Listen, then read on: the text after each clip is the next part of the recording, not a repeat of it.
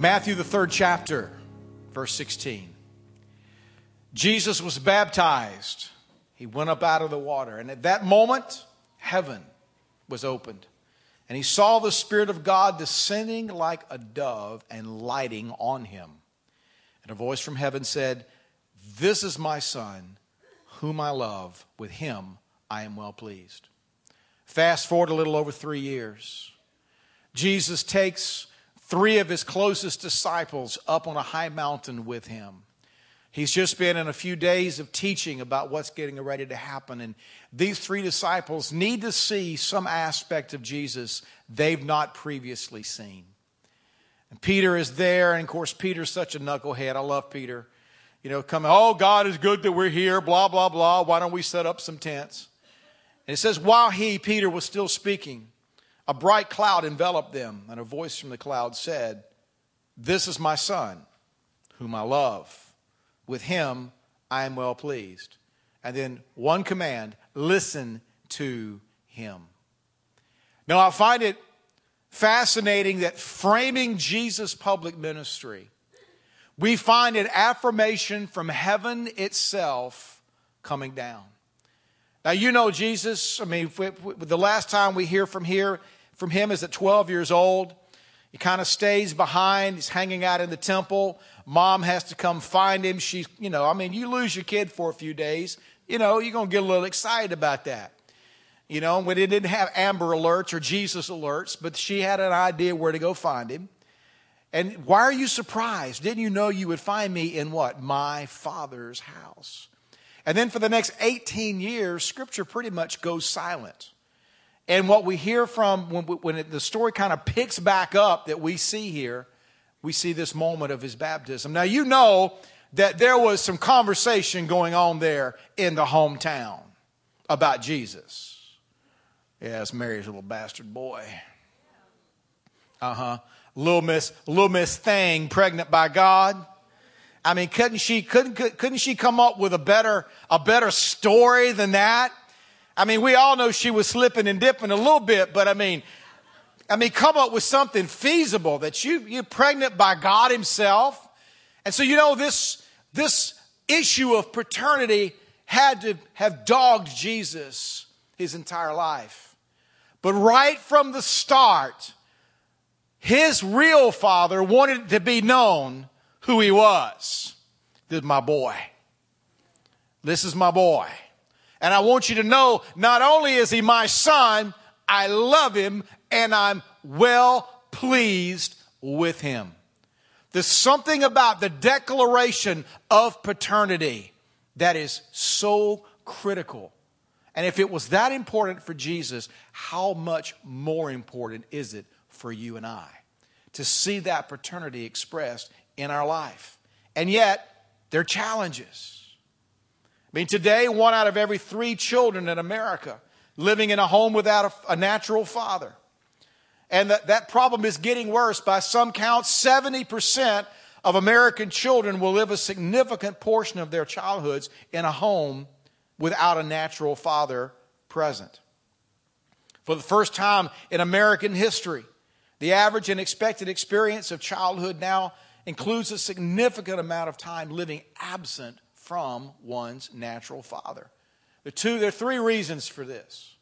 The first is divorce. 40%, some say as high as 50% of first marriages end in divorce. Compare that to 16% in 1960. 3 out of 5 of those divorces, 3 out of 5 involve children. So every year, just as a result of divorce, 1 million children are winding up in single-parent households. The second major pattern is children being born out of wedlock. Children being fathered. 1/3 now of all children in the United States are being fathered by men out of wedlock. That number's up from 5% in 1960, a 600% increase across one generation. And a third, I believe, is a demonic redefining of what covenantal marriage is. Now, I know that sounds strong to you today, but let me say that I believe that this is not just a societal or a cultural shift. I believe that the roots of the same-sex marriage movement goes all the way to hell itself. It's demonic. And I believe that if the church doesn't call it what it is, draw a line, even for fear of being rejected, called intolerant, somebody has to say, this is not what God intended for marriage to be. Somebody has to do it. Now, let me say that you can do that with some emotional intelligence. You can do that wisely. You can do that with love. But somewhere there has to be a people that become standard bearers and say, not here. This is not how God defined it. But we see all three of these factors, whether it be it divorce, whether it being children fathered out of wedlock, or the redefinition of marriage, all is leading us down the road to something. This past summer, there was a dear lady interviewed in the Washington Times. And she said, where she lives in Southeast, 90% of children live in a single-parent household. 9 out of 10. Amazing. And yet, we see culturally people trying to say, you know what? It's not that big a deal. A 2013 book entitled Fathers in Cultural Context, a quote from that book says that the notion that fathering is essential to children's social and personality development seems to be a uniquely American preoccupation. Current research actually provides little support for this popular conception of paternal essentiality, unquote. Could I say that's one of the most foolish things that I've ever heard? You know, you can do all the studies, make the numbers say what you want it to say, but there's something about fatherhood, paternity, that when it's improperly or not expressed at all, it leaves a hole on the inside of children. It's essential. And when we don't see it worked out in something humanly, it makes the way we relate then to an eternal heavenly Father, it makes it that much more complex and complicated. In short, we all have daddy issues. Now, you know, that term is used many times in sort of a derogatory way. Somebody's acting kind of stupid. Well, he's got daddy issues. She's got daddy issues. Can I tell you, we all have daddy issues. Every one of us in this room. And when I begin to talk about fatherhood and paternity, family, statistically, and I know this both pastorally and prophetically, it causes different things to rise up in different people. For some of you, when I begin to talk about fatherhood, first of all, it's merely it's a notion, it's a concept. It's fiction because there was no dad there. For some of you, the picture of dad just represented pain because you were abused under that authority. And yet, for us to be able to relate to God well, we have to deal with our daddy issues. So I want to look at 5 areas just for a moment this morning of places where many of us need ministry and we need God to write some new definitions for us. The first is safety. Number 1 at the top of the list, safety. Now we know moms give the hugs and moms bake the cookies and moms deal with the boo-boos because they got the smiley Band-Aids, right? I mean, dads, kids are not going to seek out dad when they're hurt. Moms are going to sympathize. Oh, baby, I'm so sorry. Here, have a cookie. You know how dads are. Dad's going to be like, walk it off, boy. You have arterial bleed, leaving a trail behind a limb, bringing a limb in under one arm, the good arm, right? Walk it off, boy. You'll be all right. But in many ways, that's exactly what we want from our dads. We're wanting that sense of safety. That dad, if mom's going to bake the cookies and give the hugs, we want a dad that's going to do what?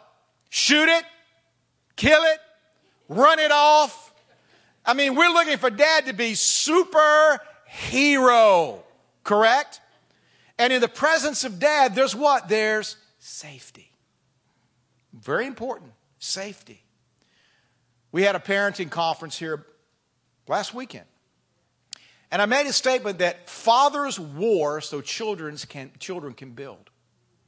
It's really true. We have the ability, because of the power, the curse-breaking power of the cross, that we can stop, we can do war at our generation so that our children don't have to war against those same enemies. That's a powerful concept for me. That I have the ability to stop certain foolishness right now so that my progeny and their progeny never has to deal with this stuff. Never has to deal with the rejection or the addiction or the depression, whatever it might be. We say no to it and it ends right now. But likewise, fathers war so their children can then live in safety. We see David in 1 Chronicles 22. Got a real heart to do something for God. Wants to build a dwelling for him. And God comes to David and said, you know what? You're not the one. And the reason is because you've shed much blood on the earth in my sight. David was a warrior. But you will, it goes on in verse 9 in 1 Chronicles 22. But you will have a son, listen to this, who will be a man of peace and rest. And I will give him rest from all his enemies on every side. Oh my, don't you want that for your kids? But do you realize that we have a heavenly Father that wants us to live in that same safety? Do you realize we have a heavenly Father that all he has to say is, enough, that's it. He dispatches all the angels. I mean, just like that. And whatever's been going on, whatever's been pressing against you, whatever's been oppressing you in your life, all of a sudden Daddy says, that's it. And that's the end of it.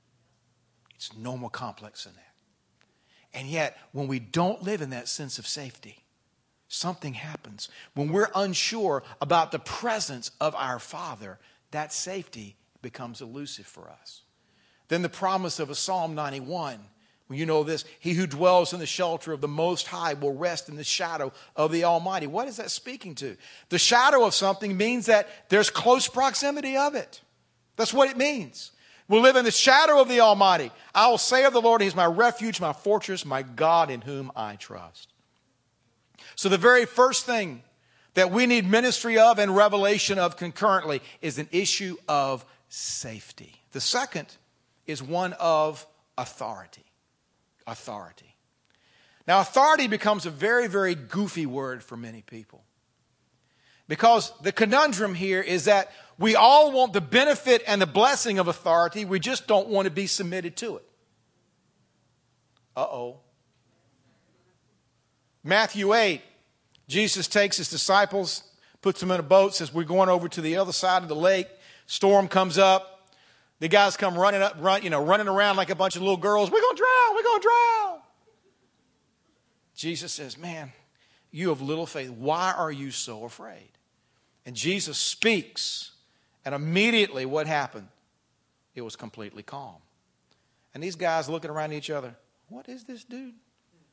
What kind of man is this? That even the winds and the waves obey him. You see, we want a real picture that dad can do anything. That's the picture that we want of fatherhood. That when our dad puts on a jacket or he puts on whatever he wears to work, he's having to tuck his cape in behind his jacket. That at any moment he can whip it out and he can fly. He can do anything.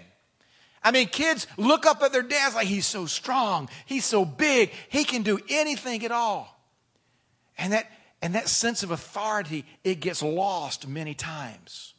And we desperately need to see somebody bigger than we are. It's so tragic today that we so anthropomorphize God that we've made him, God's my friend, he's my buddy, he's my consultant. I bring him in when I, need to chat about an issue. No! He is the sovereign. He is above all, before all. He made it all. You belong to him whether you know it or not. And we need that sense of authority restored in our life. But once again, we don't like it much.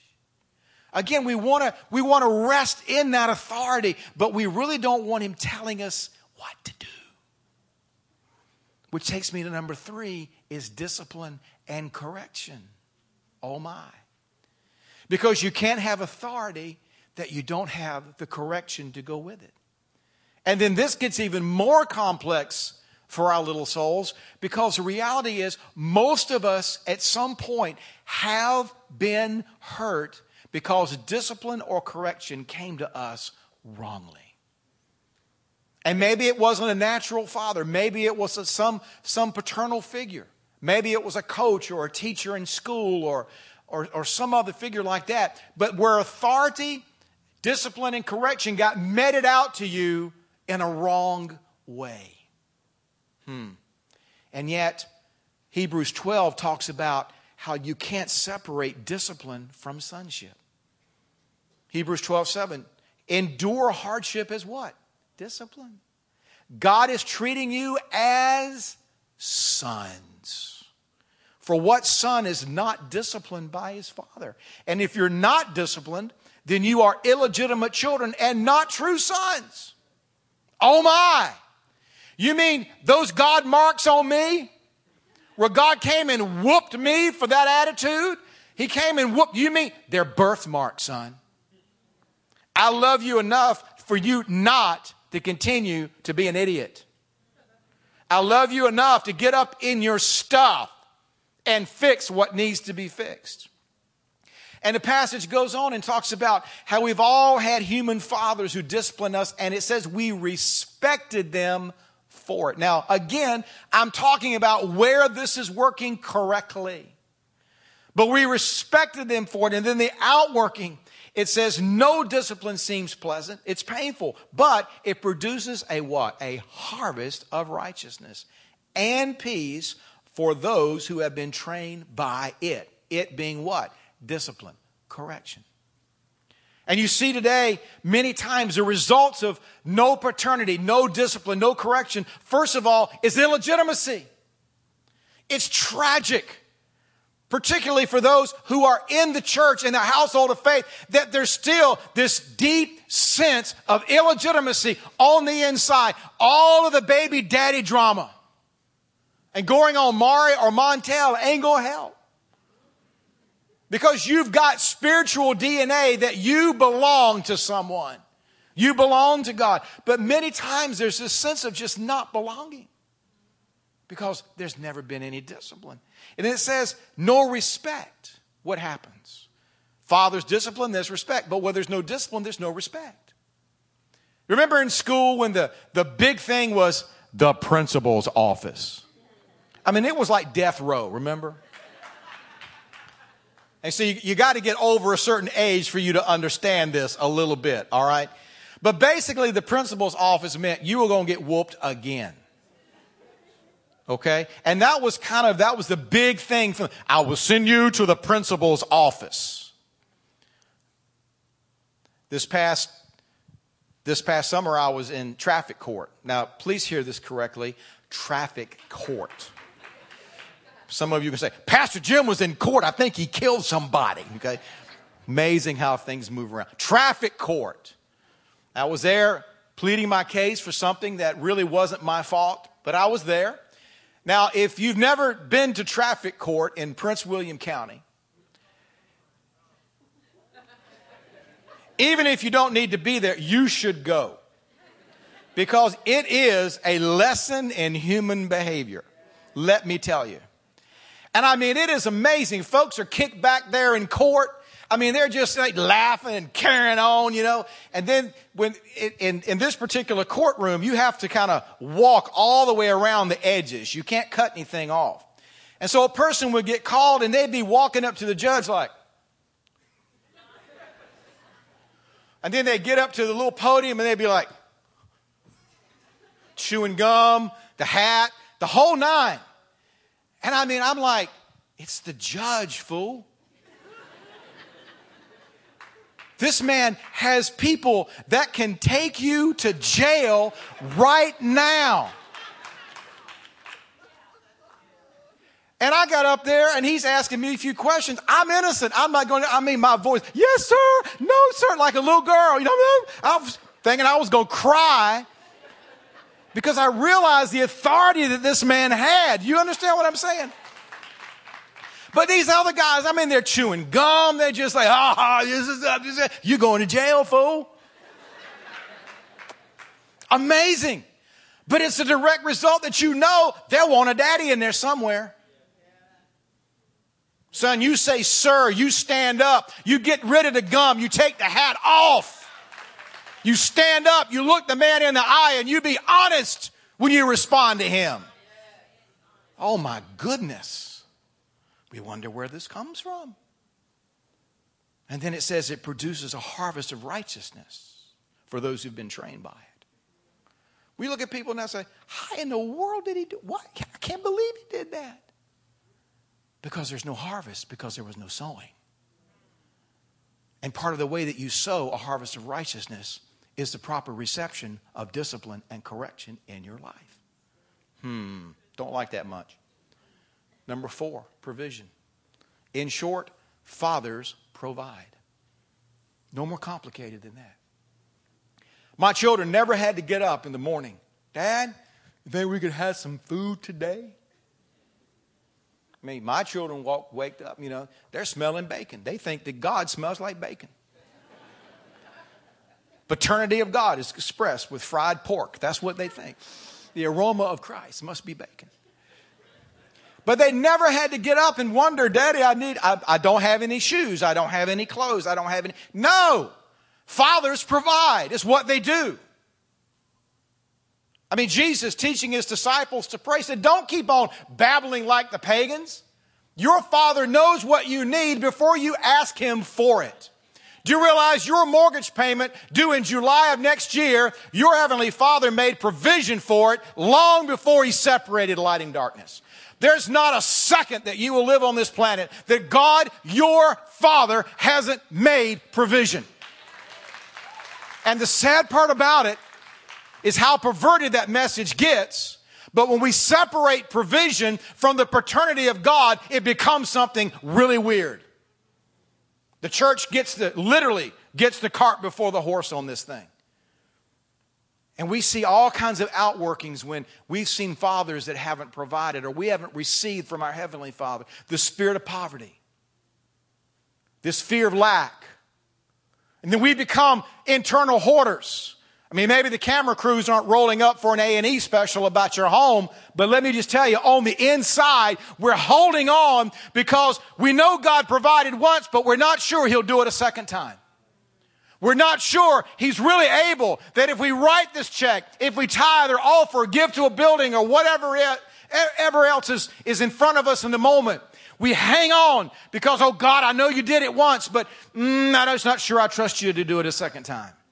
Or a third, or a fourth, or an upteenth. And yet the same God that provided for you once will continue to do it over and over and over again. That's what daddies do.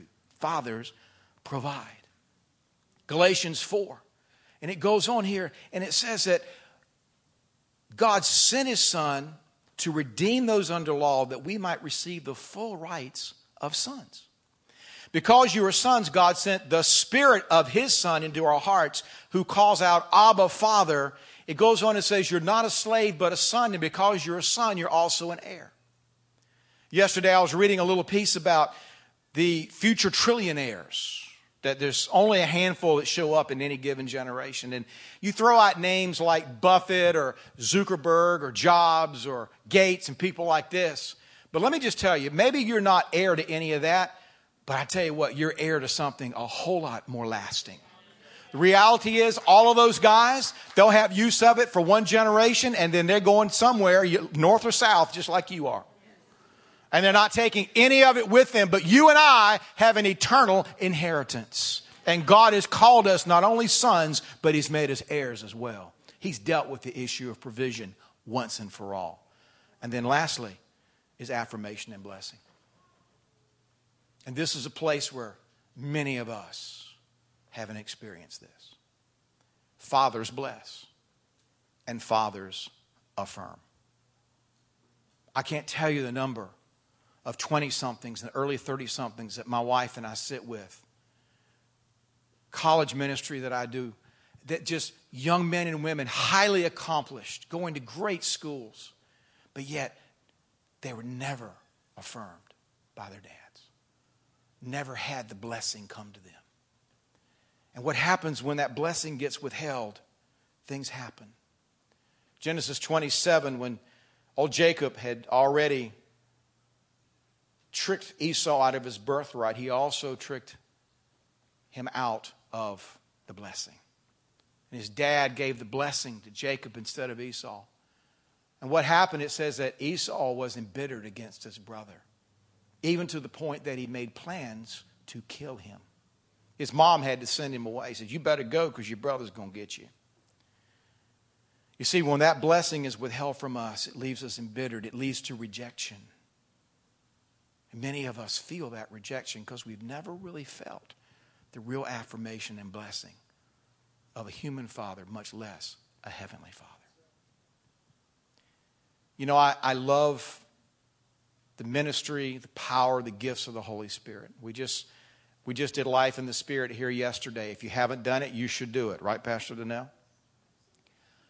But you know, as having walked with God for a moment now, I'm really down to one essential thing.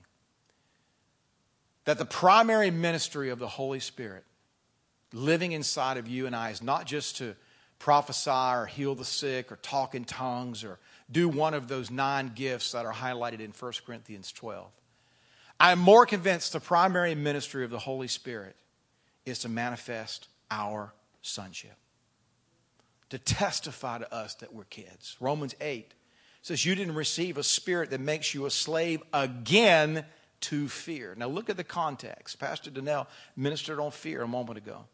It says, but you received the spirit of sonship. Spirit here is a capital S. It's not speaking to small s, just your spirit. Capital S, meaning the personification of God himself. The spirit of sonship, by him we cry, Abba, Father.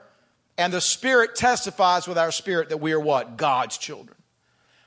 You realize there's this constant war going on the inside of us of the devil saying, you ain't wanted, you illegitimate, you're never going to come into anything, you ain't nothing. And yet the Spirit of God on the inside, you're a liar, this is who you are. You're a liar, this is who you are. You are a son. I love you. I'm well pleased with you. And the Holy Spirit, the entire time, is doing ministry to your spirit and my spirit, whether we even know it or not. It's going on all the time. I've got to tell you, if the ministry of the third person of God just extended only that far, that would be enough. That would be enough function for the Holy Ghost in our life, just to let us know we are wanted. We are legitimate sons and daughters. Amen? And let me tell you, in the hardest moments of our life, it's Abba that we're going to cry out to. We see that term specifically, Abba, an intimate term, only used 3 times in the New Testament. I've used 2 of them already. One in Galatians, one in Romans. But the third time, we find it coming off Jesus' lips. In the garden, Mark 14. Abba, Father, he said, everything is possible. Take this cup from me. Yet not what I will, but what you will. In the darkest moments, we don't want mama. We don't want our best friend. We don't want a pastor. We want daddy to show up. For all of the above reasons. Saints, listen to me. Every one of us in this room this morning, regardless of how great your household was, all of us have some daddy issues. In one of these 5 areas: safety, authority, discipline, provision, blessing. And like a vitamin deficiency, you can kind of go through your life missing one of these essential elements. But you're never going to come into the full life and the full health that God really has for us until we really can understand that God wants to deliver all of these to us. Something has to happen. And this touches a lot of folk. I realize this. Because there are no perfect dads. They just aren't. And one of the hardest things for a parent, for a child, is to look back and realize, you know what? Dad wasn't perfect. Mom wasn't perfect. As a matter of fact, not only were they not perfect, they were so less than. And yet, we have to come into some reality and some healing. That there is a perfect dad who's proud to identify with you and I. That's an amazing thing. Proud to. I mean, John 20, Jesus saying, I'm returning to the Father, your Father. I'm returning to God, your God. I mean, he let it know right even at the end there that not only is he my father, he's your father as well. And he's happy to make that identification with you of this is my son, whom I love, and in whom I am well pleased. Pray with me.